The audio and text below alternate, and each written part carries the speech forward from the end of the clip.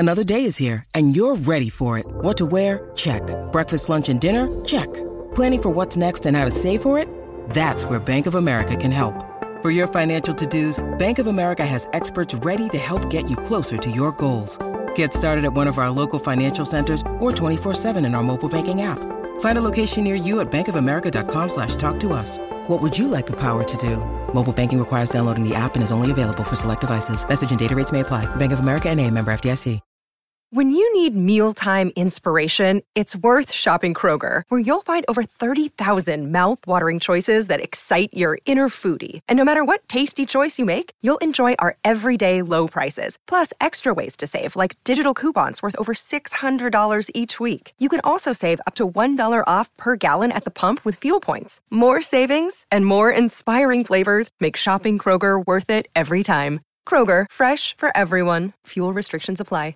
Hello, it is Ryan, and we could all use an extra bright spot in our day, couldn't we? Just to make up for things like sitting in traffic, doing the dishes, counting your steps, all the mundane stuff. That is why I'm such a big fan of Chumba Casino. Chumba Casino has all your favorite social casino-style games that you can play for free anytime, anywhere with daily bonuses. That should brighten your day a little. Actually, a lot. So sign up now at ChumbaCasino.com. That's ChumbaCasino.com. No purchase necessary. VGW Group. Void where prohibited by law. See terms and conditions. 18+. Premier League Daily from Sports Social.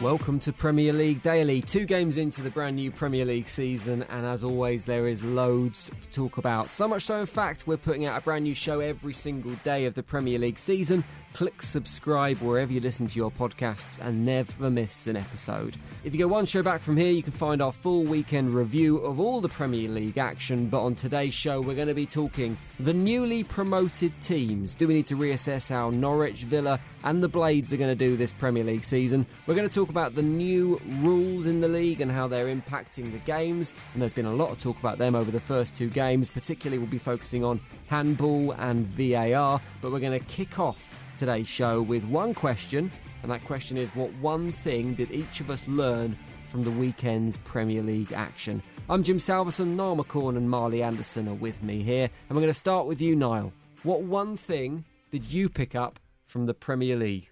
Teemu Pukki has almost like a clandestine turn of pace.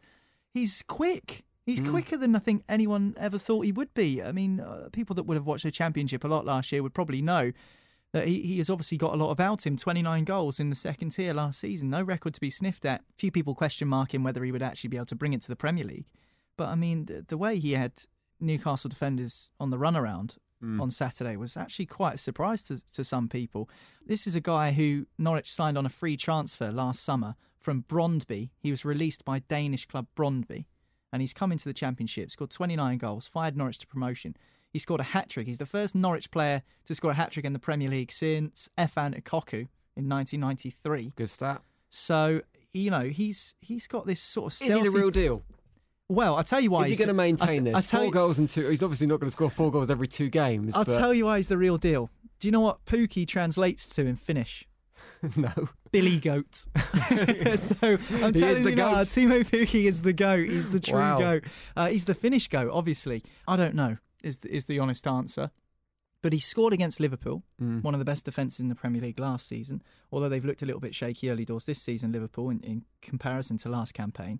And he scored against the Newcastle United side that, as we've said many times on Premier League Daily, do have a decent crop of central defenders. Yeah. So I think it's too early to tell whether he is the real deal, but you don't score a hat-trick in the Premier League unless you've got something about you. So I think if they're going to stay up Norwich City, they have to keep Teemu Pukki fit. I can't see where else their goals are going to come from. We will talk more about Norwich City and their chances this season in a moment, but on that hat-trick, did you think, Marley, now you're a Newcastle fan, and it was a hat-trick, and as you say, you need to be something a little bit special to score a hat-trick in the Premier League, but every single one of those goals I watched and went, the keeper could have done a bit better with all of them. The volley wasn't that far away from him. He could have got to it, then he was beaten on his near post. The volley was class, Jim. It was a great finish, but I still think the keeper could have done better. Didn't he get a hand to it? Didn't he get a finger to it? He got a hand to it, but it came through a lot of bodies and he hit it pretty sweet as well. So there was one I don't really blame him. There was one which I think Dubravka didn't see because it came through sort of a crowd of players. Yeah. I thought he could have done better there. That was down to his near post. React. Yeah.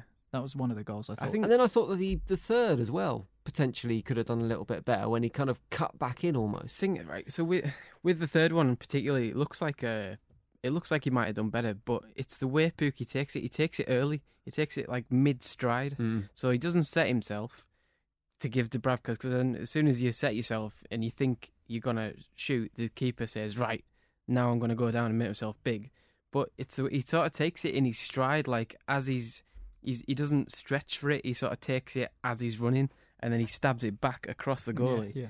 And Dubravka's all of a sudden like having to get down to his left, pretty close to him as well. When you're 6'4", it's a long way down very quickly. But for me, he's like we say about his pace and stuff. I think it's just the timing and the cleverness of his runs. He's very, very clever, and that's what makes him. He's got 4 goals in 2 games.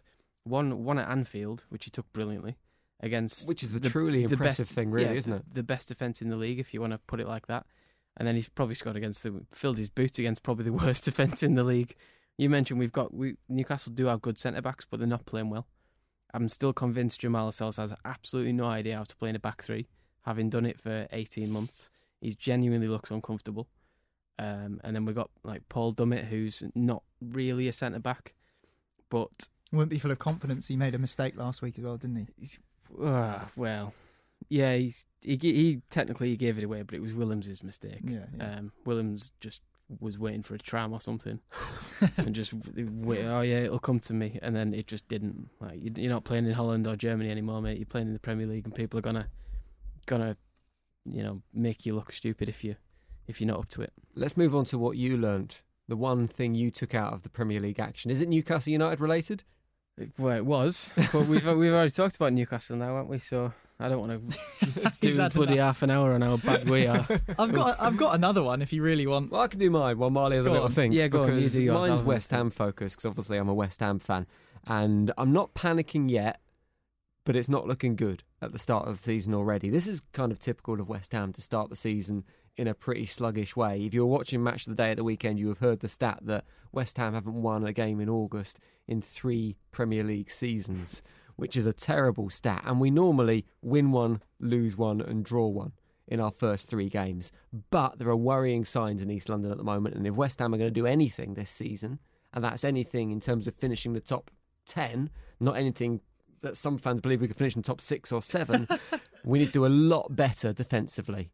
And first game of the season against Man City, you can almost write it off because it's so difficult to play against Man City, particularly in the first game of the season when they're all fit and gunning for it. But against Brighton, we were appalling. A load of people will point to Haller and Anderson not being fit as the reason we didn't do better in that game. That was nothing to do with it. I don't think we were very, very poor defensively. We looked clueless. I don't think you should push the moment. panic buttons just yet. No, I don't think we need to. Let me put it this way: are West Ham better than or as good as Watford?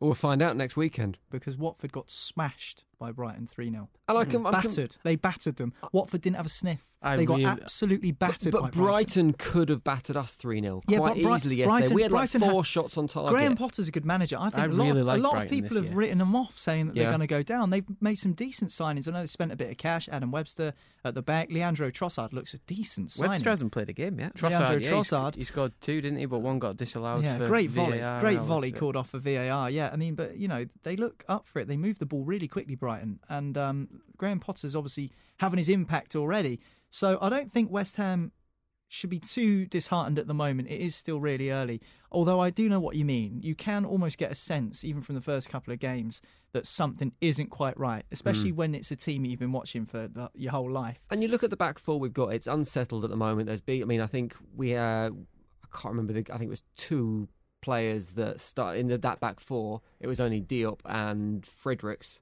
that started in the back, and we changed our centre back and brought a Boer in, and we changed our left back. Cresswell went out, and Masuaku came in, who is just not a left back. He's a left midfielder who's not quite good enough to play left midfield, so he's being stuck at left back. And we look shaky. We've got Diop, this 21-year-old French lad who was immense last season, that there were rumours about Manchester United signing him for 50 million quid in the summer.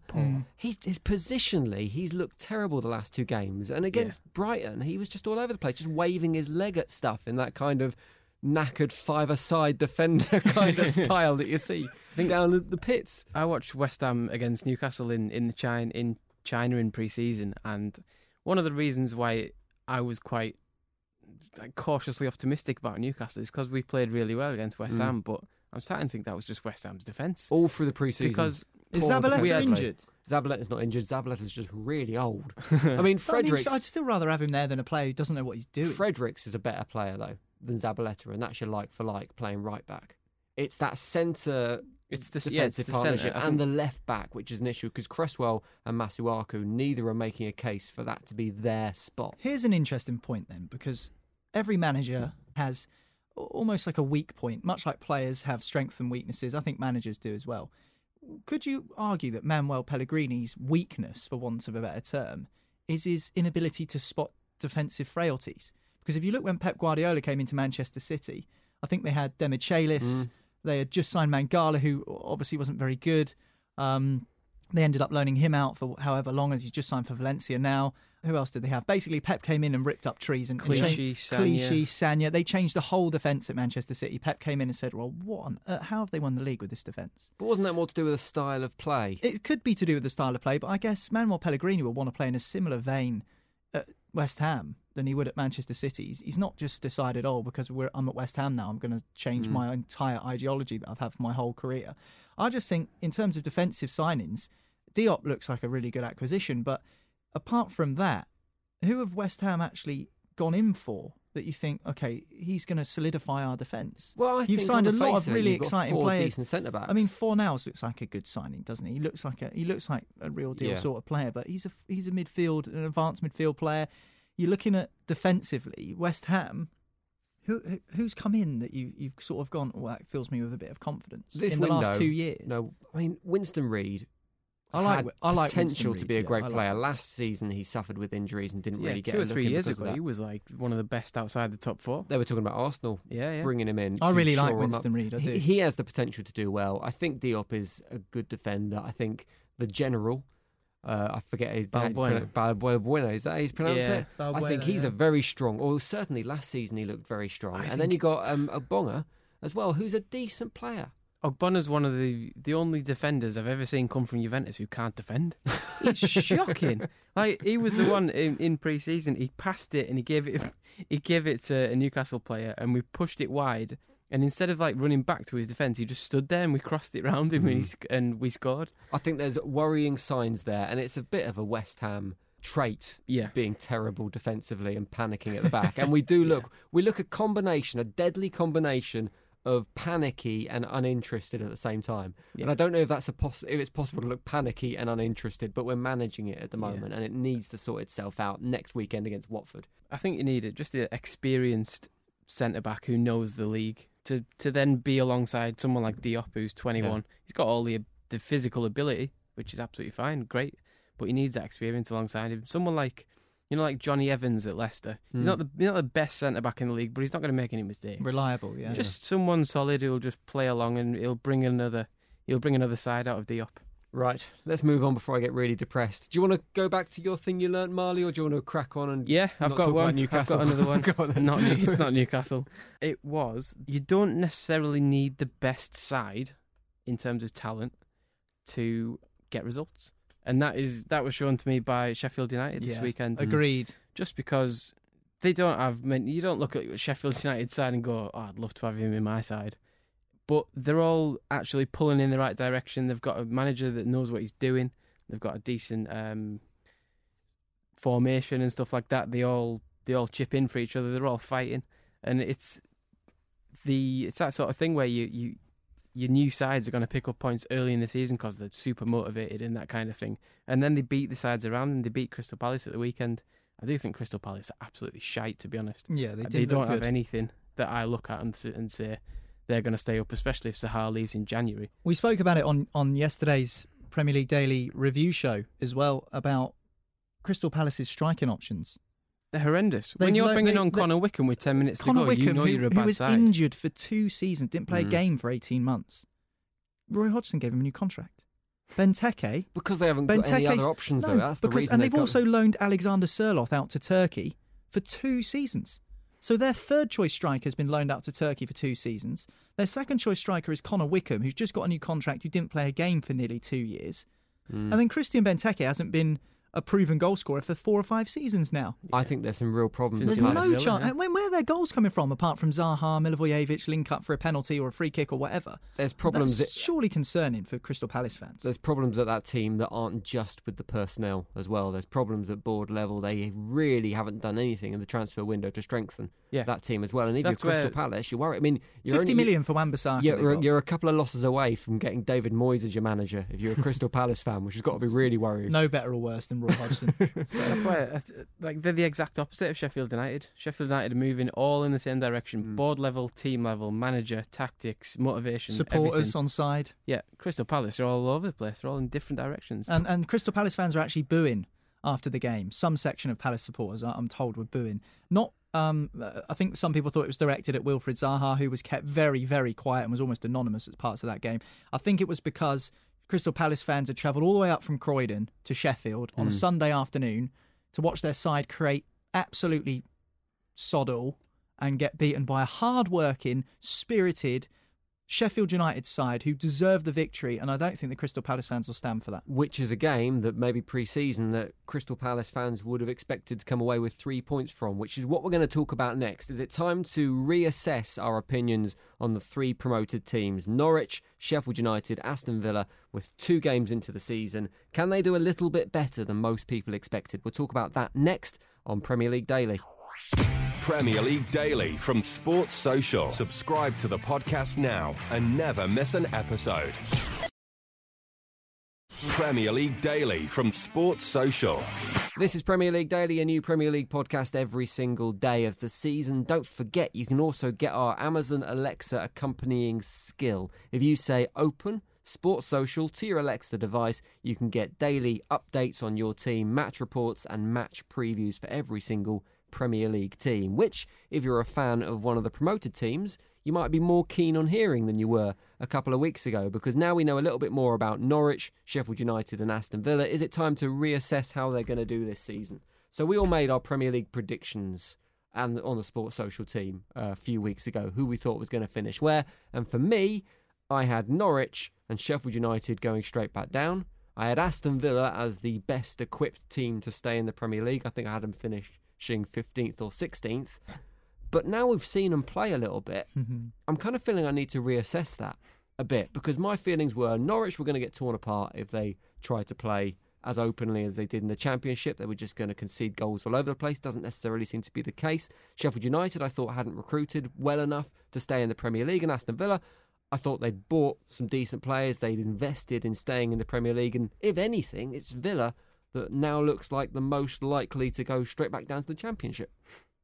I think it's a little bit too early to say to be like, oh, they're going to stay up. I mean, Timo Pukki's fantastic, but I don't think he's the one reason why they'll stay up. Well, he could fall down the stairs tomorrow and Norwich will go down. So simple as that. I mean, that's it, isn't it? Timo Pukki, we don't know whether he's going to be able to do it for the rest of the season. Although, but the one thing that is for sure, if he does get injured, Norwich are screwed. And they've got Buendia, who looks a useful player as well. But yeah, Norwich goals, isn't it? That's the thing. Yeah, I think with the new teams coming into the league, you see it every season. The first few weeks are bloody dangerous. You do not want to play a newly promoted side in the first 3 or 4 weeks, because they're on that honeymoon period. They're on that bounce.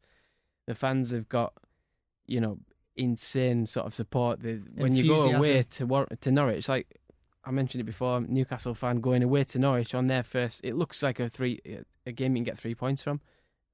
It's their first home game back in the Premier League. They're going to play their way. We're not the most sort of gelled team. I always thought we might get picked off here. Not 3-1, but, well, it was 3-0 till 90th minute, whatever it was. But, it's dangerous to go there. And it's the same with, Sheffield United. They won at the weekend. Their first home game, 1 win. There's 3 points for you off the mark. That'll just boost them for the rest of the season now. First win in 12 years in the Premier League for Sheffield United. Exactly, yeah. Fans are bang up for it as well, especially with the way they got relegated, Jim, with the whole Carlos Tevez saga back in 2007, which we won't bring up for the for the sake of Sheffield United fans that may be listening. But yeah, I think that they would be bang up for it, as Marley says. The fans full of enthusiasm, and it's always a bit of a banana skin to go to a newly promoted team early on in the season, because I think it's the way that they impose themselves on games. I think it's important. I think Tom Heaton was talking about this in his post-match after the Aston Villa defeat, saying that they need to impose themselves on games, especially at home. And I think the home record for these newly promoted sides is going to be so important. That can keep you in the Premier League. If you can pick up your 40 points to stay up,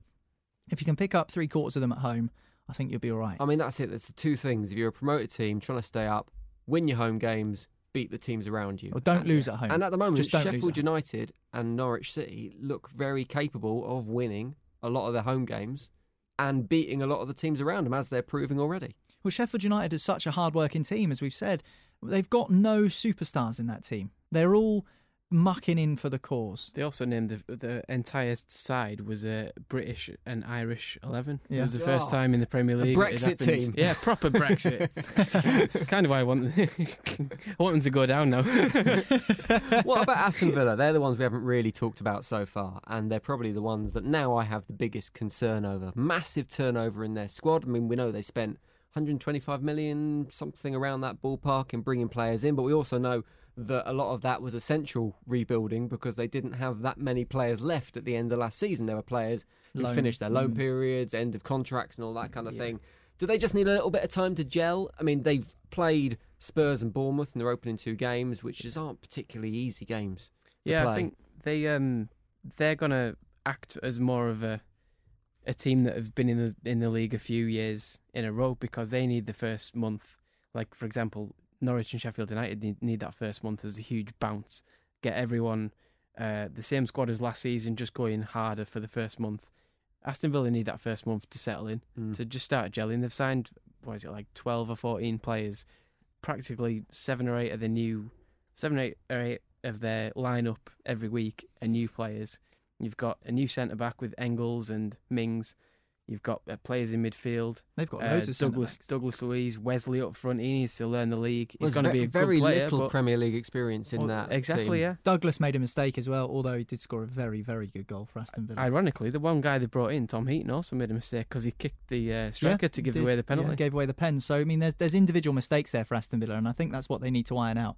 I think Jack Grealish was saying as well after the game that, individual mistakes is what's been costing Aston Villa.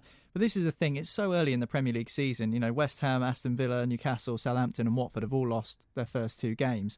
Leicester have drawn both of West Ham didn't lose. They drew at the drew weekend. the first one. It felt like a loss, though. I'll amend that. Aside from West Ham, the other teams I mentioned lost their first two games of the Premier League season. Leicester City are in 12th.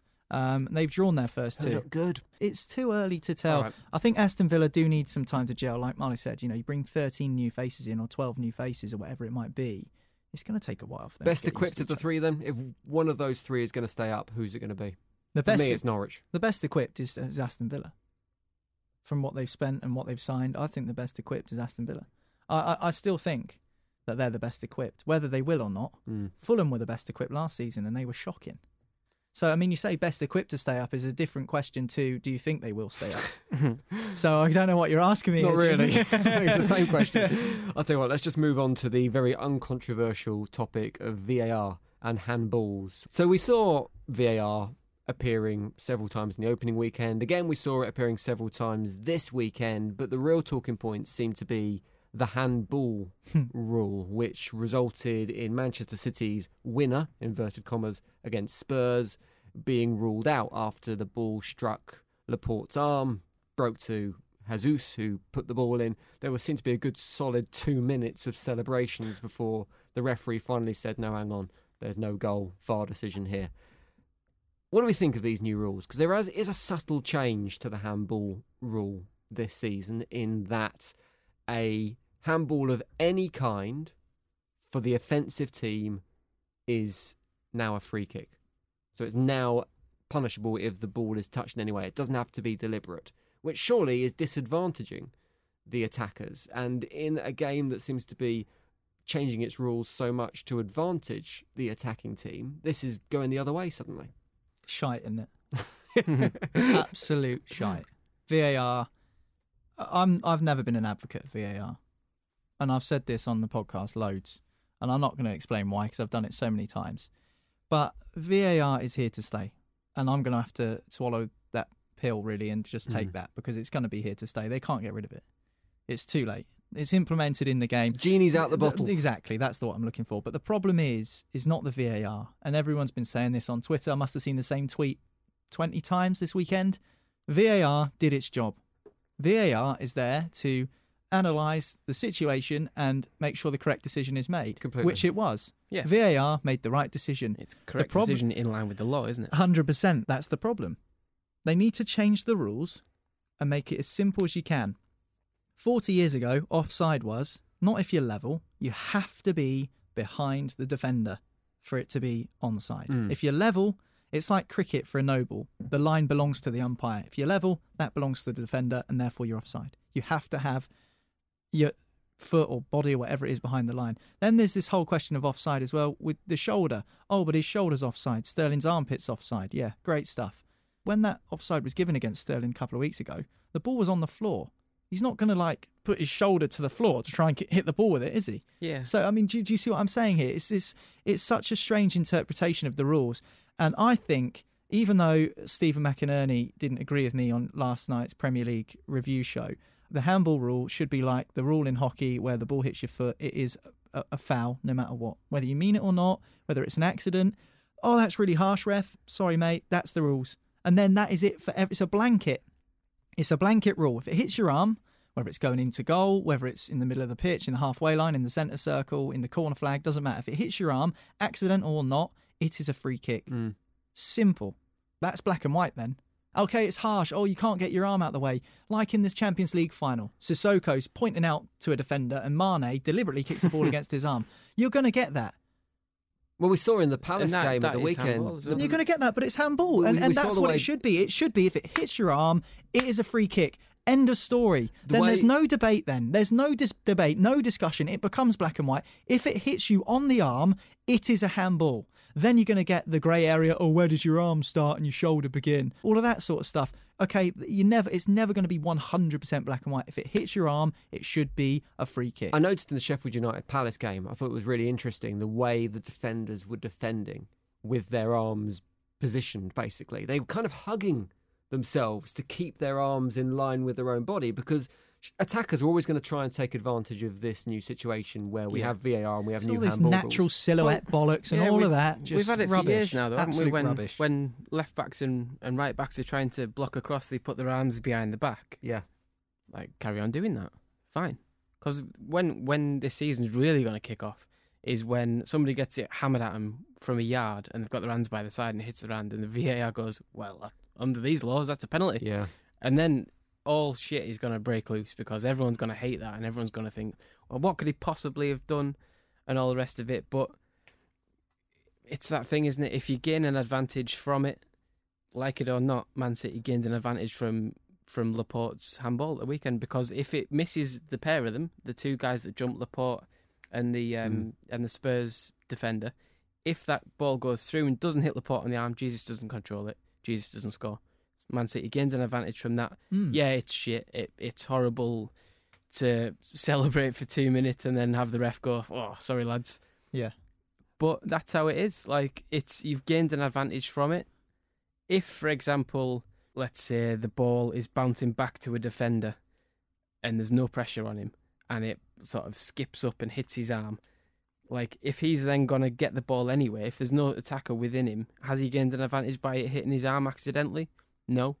So he's probably going to carry on and get the ball anyway. So everything, I don't think it can be black and white because everything's slightly different. Yeah.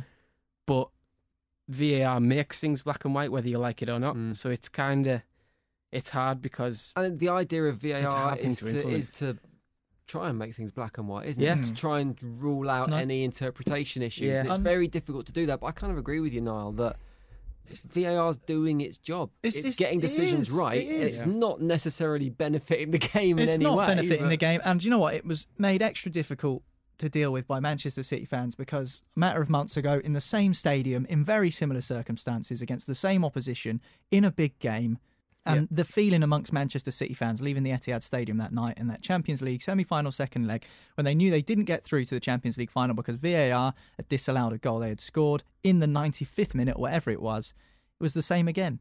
But it was the same again against the same team in the same stadium.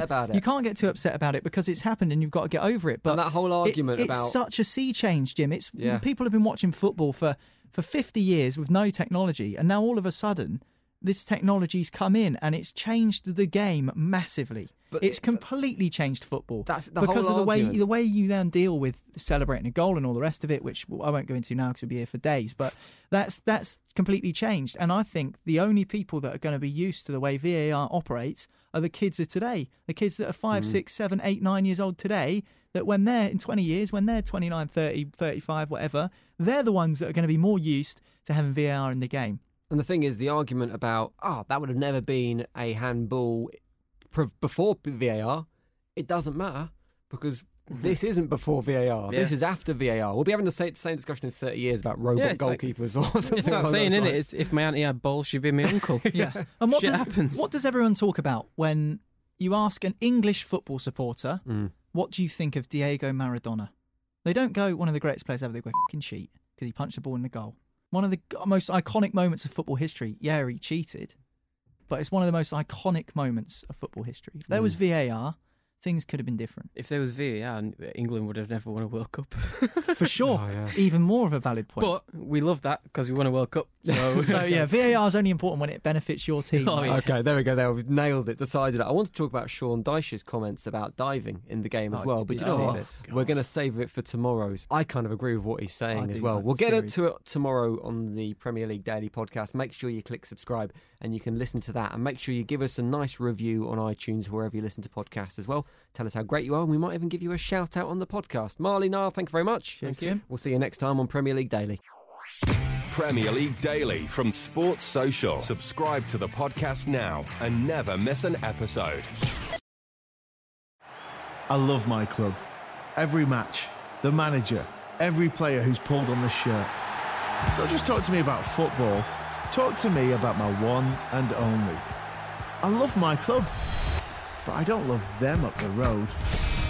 Listen to daily smart speaker updates for your Premier League team and your team only. With Sports Social, get closer to the club you love. Ignore the ones you don't. Just say, Alexa, enable Sports Social, and choose your team.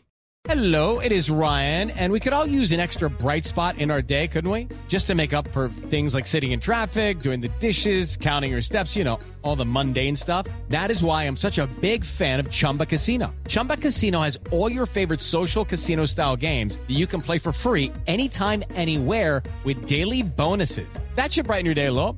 Actually, a lot. So sign up now at ChumbaCasino.com. That's ChumbaCasino.com. No purchase necessary. VGW Group. Void where prohibited by law. See terms and conditions. 18+. Okay, round two. Name something that's not boring. A laundry? Ooh, a book club. Computer solitaire, huh? Ah, sorry. We were looking for Chumba Casino. That's right. ChumbaCasino.com has over 100 casino-style games. Join today and play for free for your chance to redeem some serious prizes. ChumbaCasino.com. No purchase necessary. Void where prohibited by law. 18+. Terms and conditions apply. See website for details.